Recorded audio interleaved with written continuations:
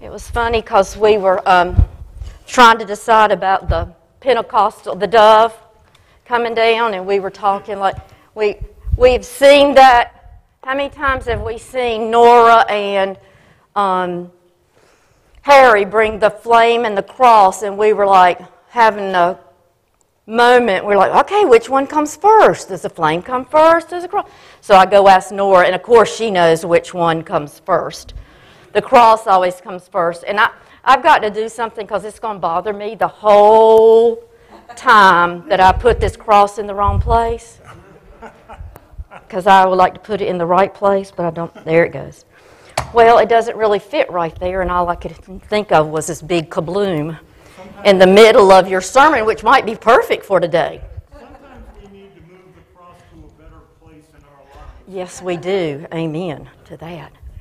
Have you guys, hold on a minute. Okay. So we've talked about this before, but no one can see the wind, right?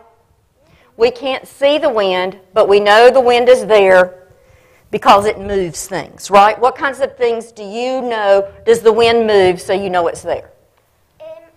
Wind moves the leaves off the trees. Moves, yeah. In the fall, it moves all those leaves off the trees. And sometimes when you're in a car, if you hold something out the window, you're going really fast and the wind's really strong. Yes. And that thing flies on your hand. Yes, and sometimes it's really strong, it's gone, isn't it?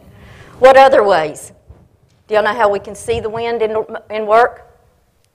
Anybody got a flag outside their house? I know y'all got flags.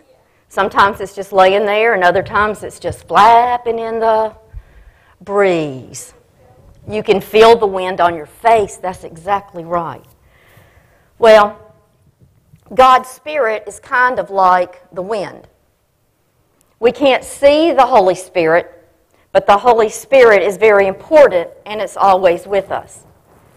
What is something else you think of that you can't see, but it's very important besides the wind? It's air because you need air to breathe and need it to live. Can't God see that. made air because we need Him to live, and without Him there would be no peace. Okay. God, we can't see God, but we still believe. Can you see love? No. Can you see hate? No. Can you see friendship? No.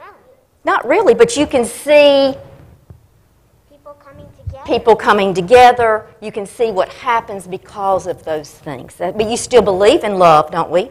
And friendship. Exactly.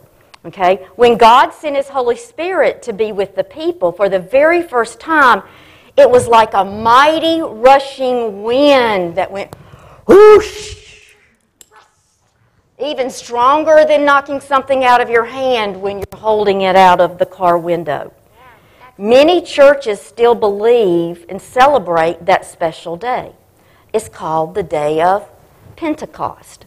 What? Pentecost. The Day of Pentecost. Did you notice anything that was different about the church today? Oh my gosh, there's so much red. Even look out there. People wore red. Flowers are red. Pyramids are red. I also noticed that when I walked in here, I thought there was a wedding going on because I guess it wasn't a wedding because there was some like white tissues and flowers Yes. on the booth. Yes. And that's what I noticed when I first walked in here. Yeah. And I also noticed there was more than just donut bites out there. Oh, definitely more. When the loud wind came, the people saw what looked like tongues of fire coming from heaven. And they were filled with the Holy Spirit. I'm sure that's exactly what they did. What would you do if tongues of fire came down from the sky? I think you would be... That's exactly the reaction they probably had. They were like, oh my gosh, what's going on?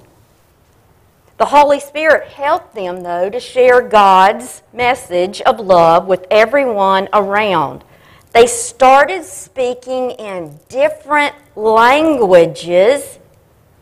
And when we believe that God puts the Holy Spirit in us, we can do amazing things. Okay? I want you to... Come here. Feel that. Oh, I unplugged. Thank you so much. The Holy Spirit let me down. Oh, but look. It's so easy to get it back. Feel that, Holy Spirit. Look. Come here, Delilah. It does feel good, doesn't it? Come here. Feel that Holy Spirit. Doesn't it feel good? Come here, Nora. Feels fabulous. I'm going to add some more red. Oh, feel that Holy Spirit. Doesn't it feel good? It feels fabulous. I'm going to turn it off. But just remember, the fan turned off, but the Holy Spirit never turns off. I just wanted to say, is the Holy Spirit, is that really all of Jesus? Because you'd think that it would be part of the Holy Spirit, the person would have to take part of it to make it true. But you think it's all Jesus. Remember, Jesus was God's Son, so it's kind of the Holy Spirit is like all three in one. Okay? So the Holy Spirit is that feeling you get when God enters your heart. It's something we can't see, just like the wind, but we ought to be able to feel it in our hearts. Can we bow our heads and close our hands for a short prayer?